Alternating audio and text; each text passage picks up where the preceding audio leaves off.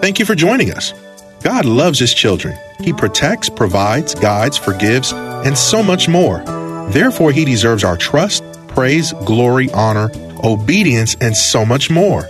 Yet we often grieve our Lord by turning from Him to do things our way, rather than turn to Him in obedience. And what does God do? He gives us what we don't deserve: His love, grace, and mercy. He continues to teach and develop us, and He is always available to us. The question is, when will we always be available to Him? Have Bible, pen, and paper handy as Pastor Rander speaks to us. Have your Bibles and be so kind enough to turn with us to the book of Jonah. We're preaching through the book of Jonah. I'm just taking my time. You say, why are you going so slow? I'm going so slow because the Lord wants you to get the message. That's number one. And number two, once we get out of Jonah, when do I get back to Jonah? There are so many other books to preach in the scripture. So I want to really glean and gain all we can while we are in the midst of this dear book from the Holy Spirit. Jonah, the book of Jonah, chapter 1, verses 9 through 12.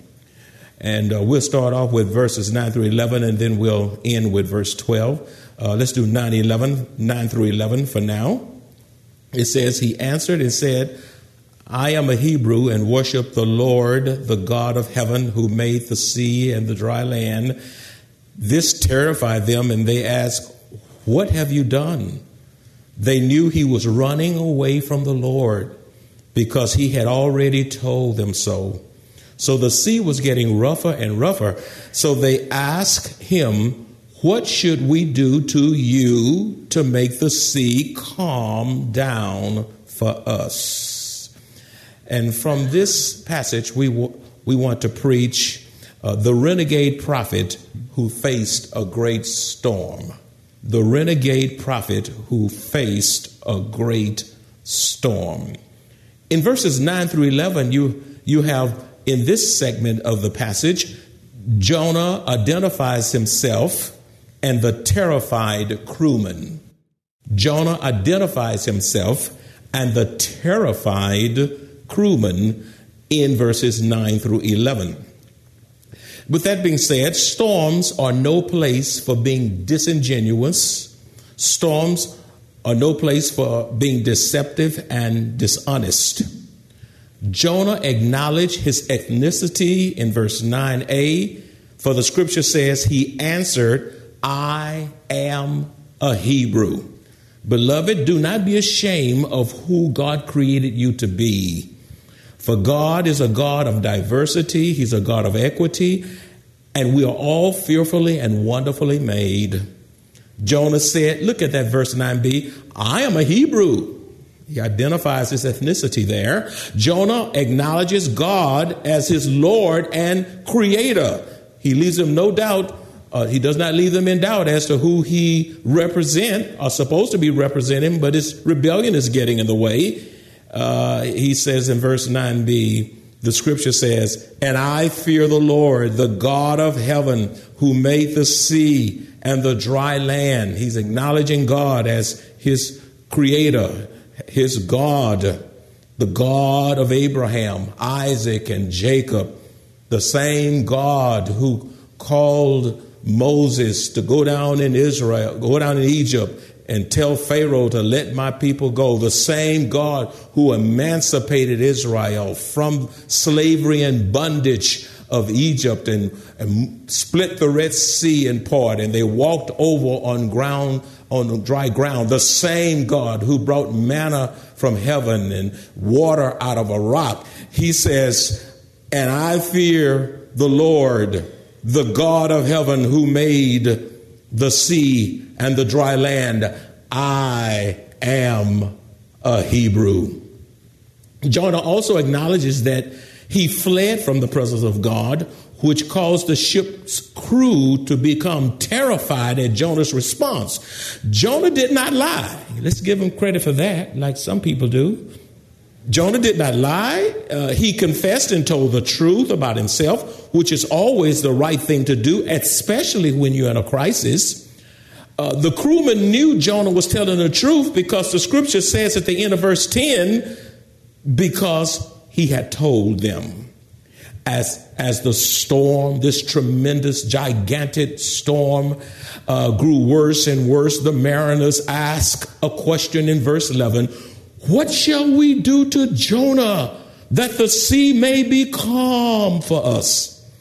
I believe this is a great question we can ask ourselves when we are in the midst of our own personal storms. Allow me to transition as we deal with storms.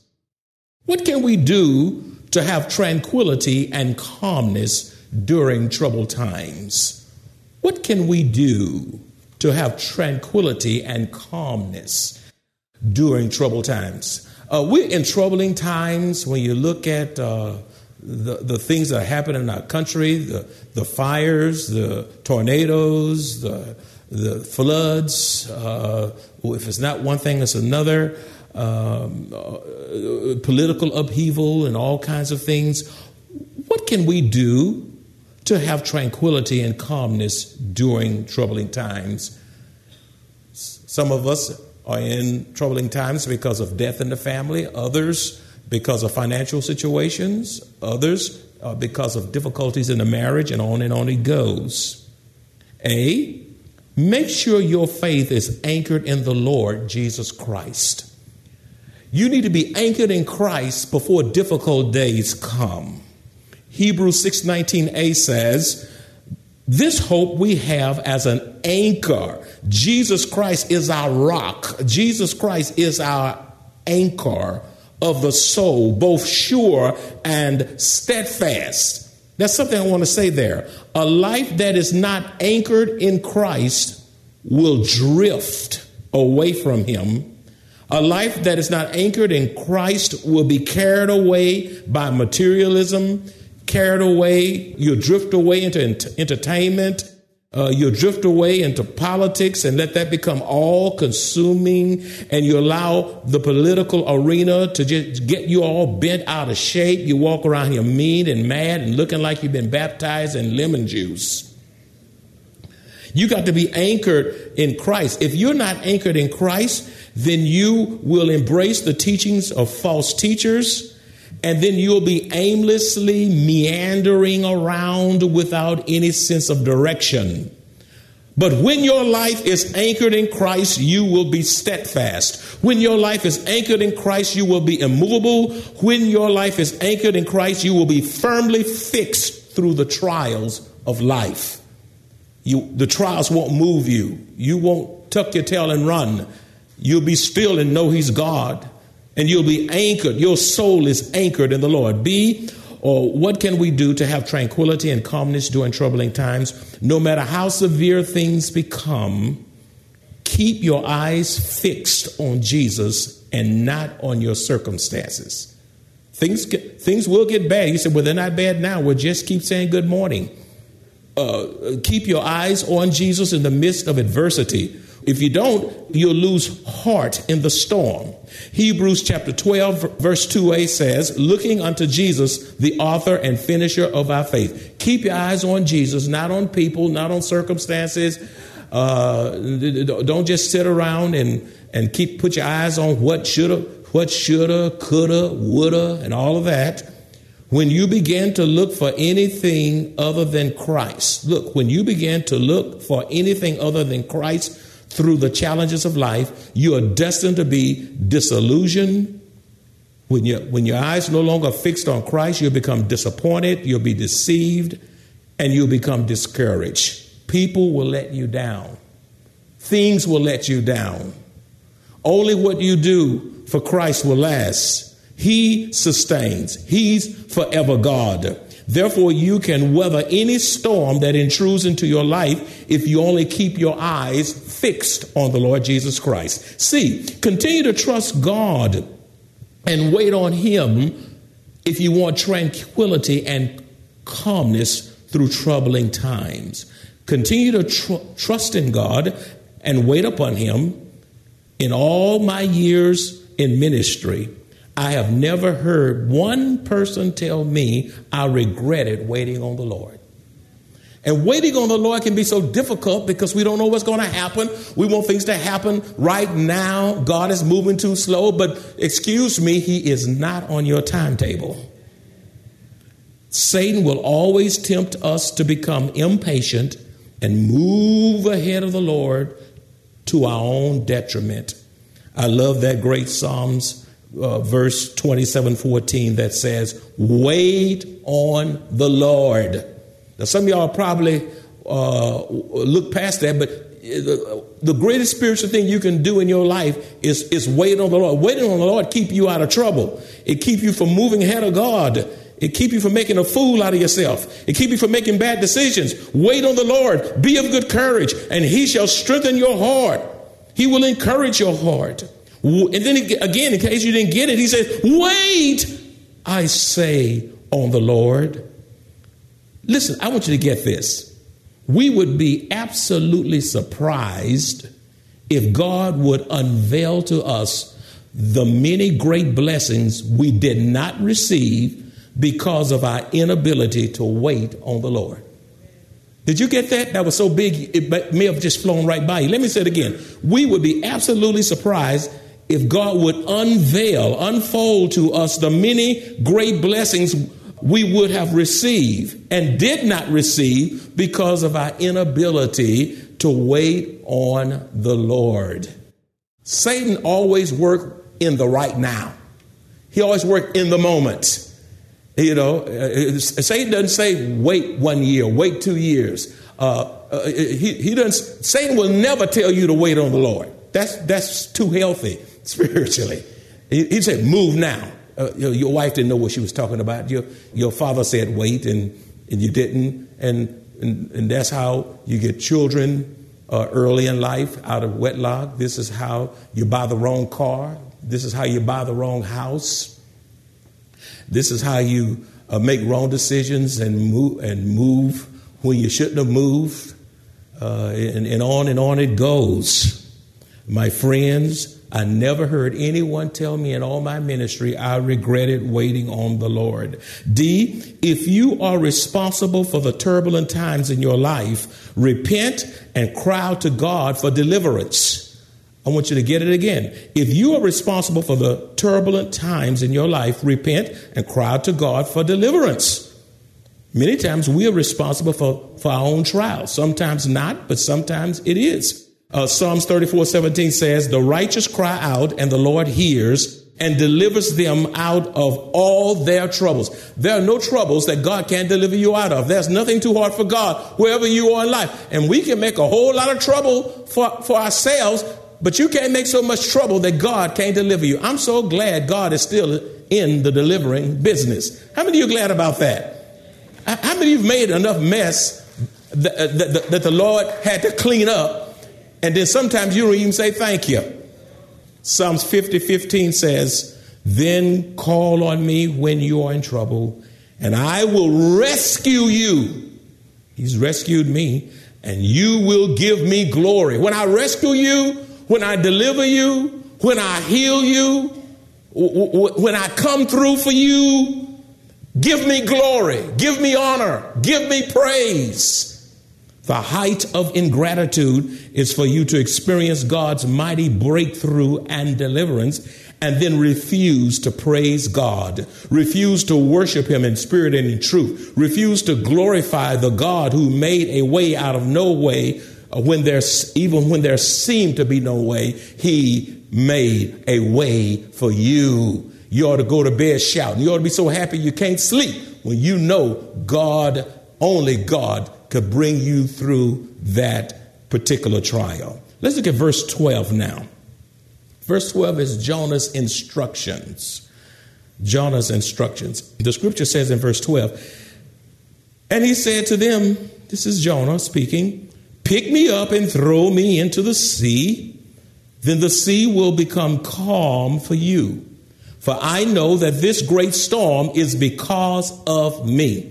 Now, I want you to underline that because you're going to be hearing me saying that throughout the duration of the message, because to me, that's the theme of the rest of this message.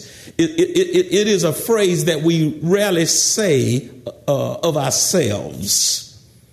So just underline that, triple line it if you can. For I know that this storm is because of me. That's the theme verse.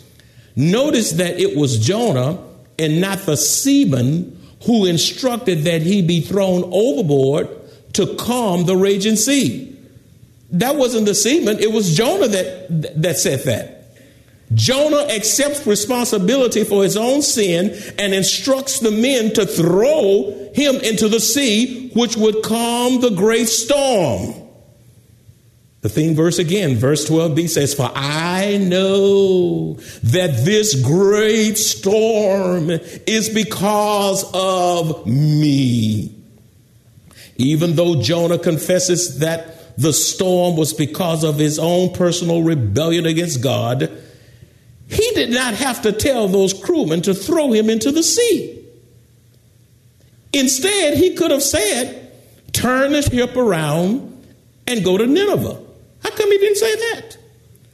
Which probably would have resulted in God calming the raging sea as they headed back to God's original destination for him. However, Jonah was so obstinate that he would rather kill himself than to go preach to that wicked Gentile city and tell them to repent. God didn't tell the men to throw Jonah in the sea. The men didn't come up with the idea of let's throw Jonah into the sea. It was Jonah himself. Why did Jonah say that? He would rather commit suicide than to go to that wicked Gentile city. And he's a preacher. Don't want to see folks get saved. He's a preacher. He was backslidden, out of order. Jonah was in a hot mess. But all the Jonahs aren't gone. Some of you in a hot mess too. You know, instead of praying for folk that they get saved, you run them down, you talk them down, you won't witness to them, sometimes you're too mad to pray for the person. And the person going to hell, you got the message of salvation and you're being a Jonah. You'd rather see them die in hell, many Christians, than to see folk go to heaven. Most Christians, when they get themselves into trouble, listen at this. Most Christians, when they get themselves into trouble, you know what they'll do when they get in trouble? They will lie. They will fight. They will argue. They will protect themselves. They will become defensive. And they will blame everyone but themselves before they accept responsibility for their own sin. Not in the case of Jonah. Here's a theme verse again. 12b says, for I know that this great storm is because of me. It's me.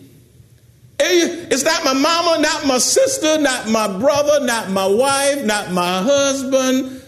It's me.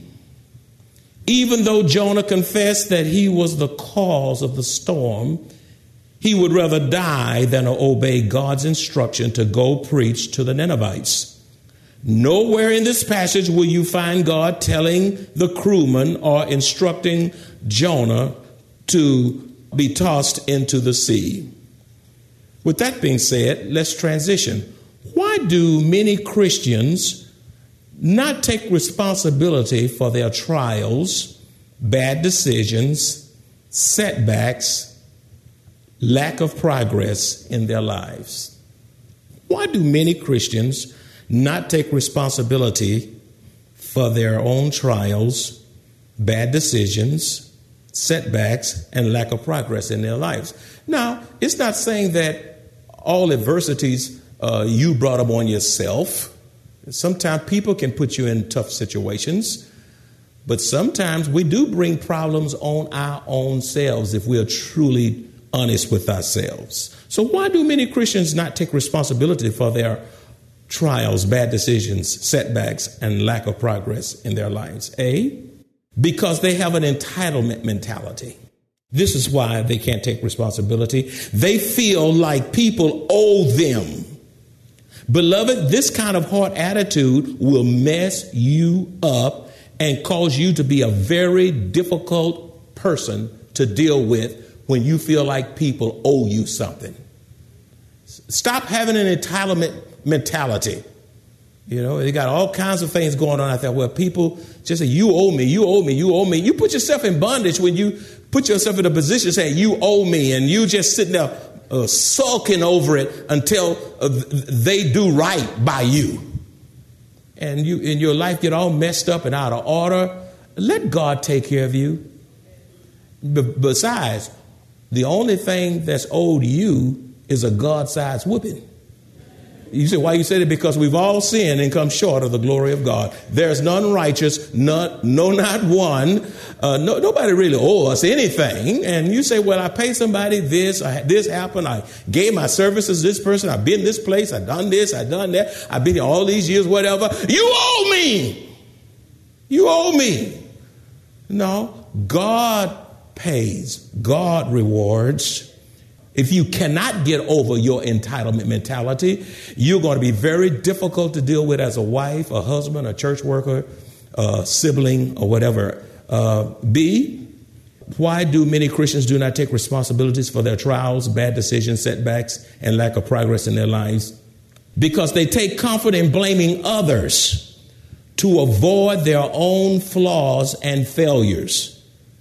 You know, it's like Adam. Way back in the garden. It's that woman you gave me. You know, it's that woman. That blame goes all the way back to the garden. If it wasn't for that woman, you gave me that woman. I didn't ask for her. That woman. But he didn't take responsibilities for his own failure.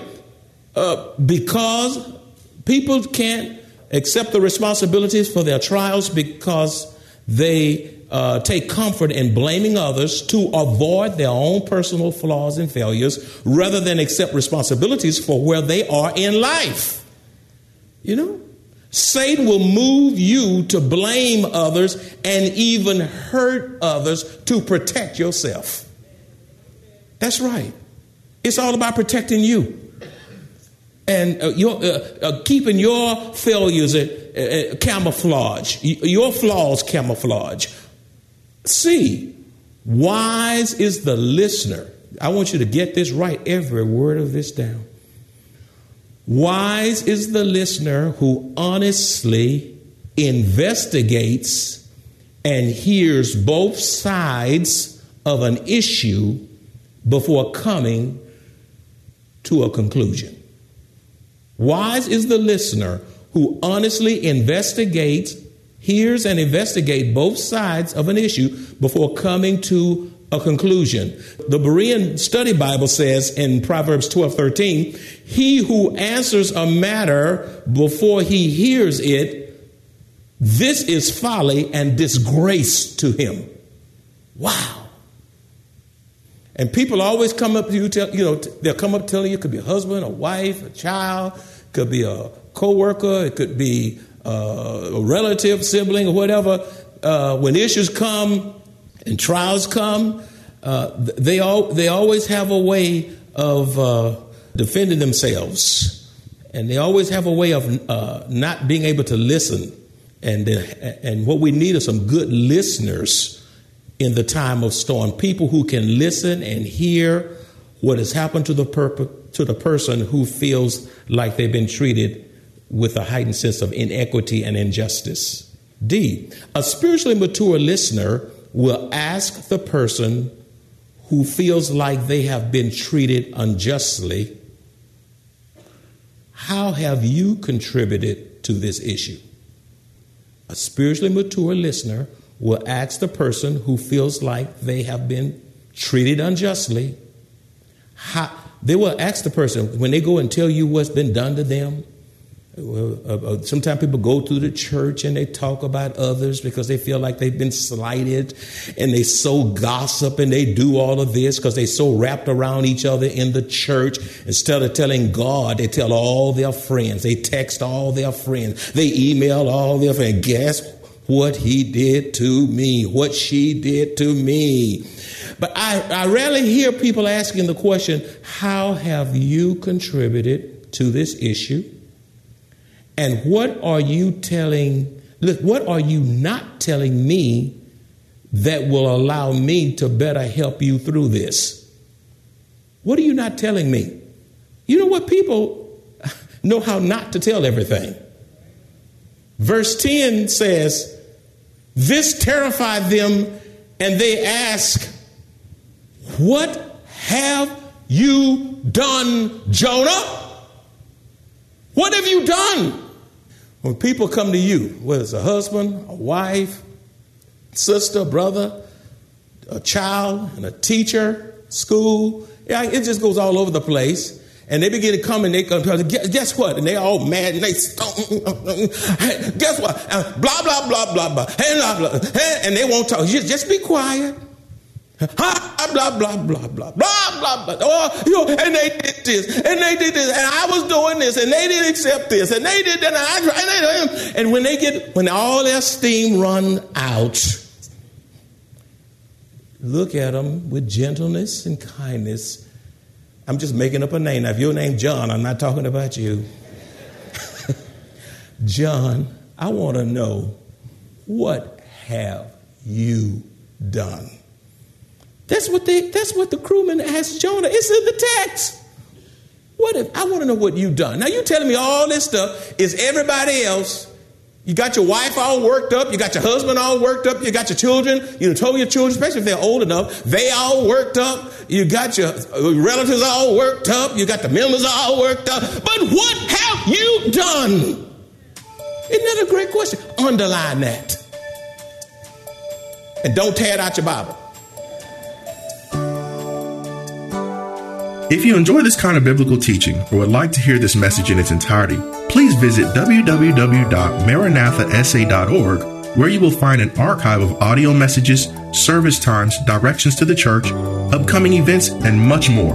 You can also reach us at 210-821-5683. Maranatha Bible Church is located at 7855 East Loop 1604 North in Converse, Texas, 78109, directly across from Randolph Air Force Base.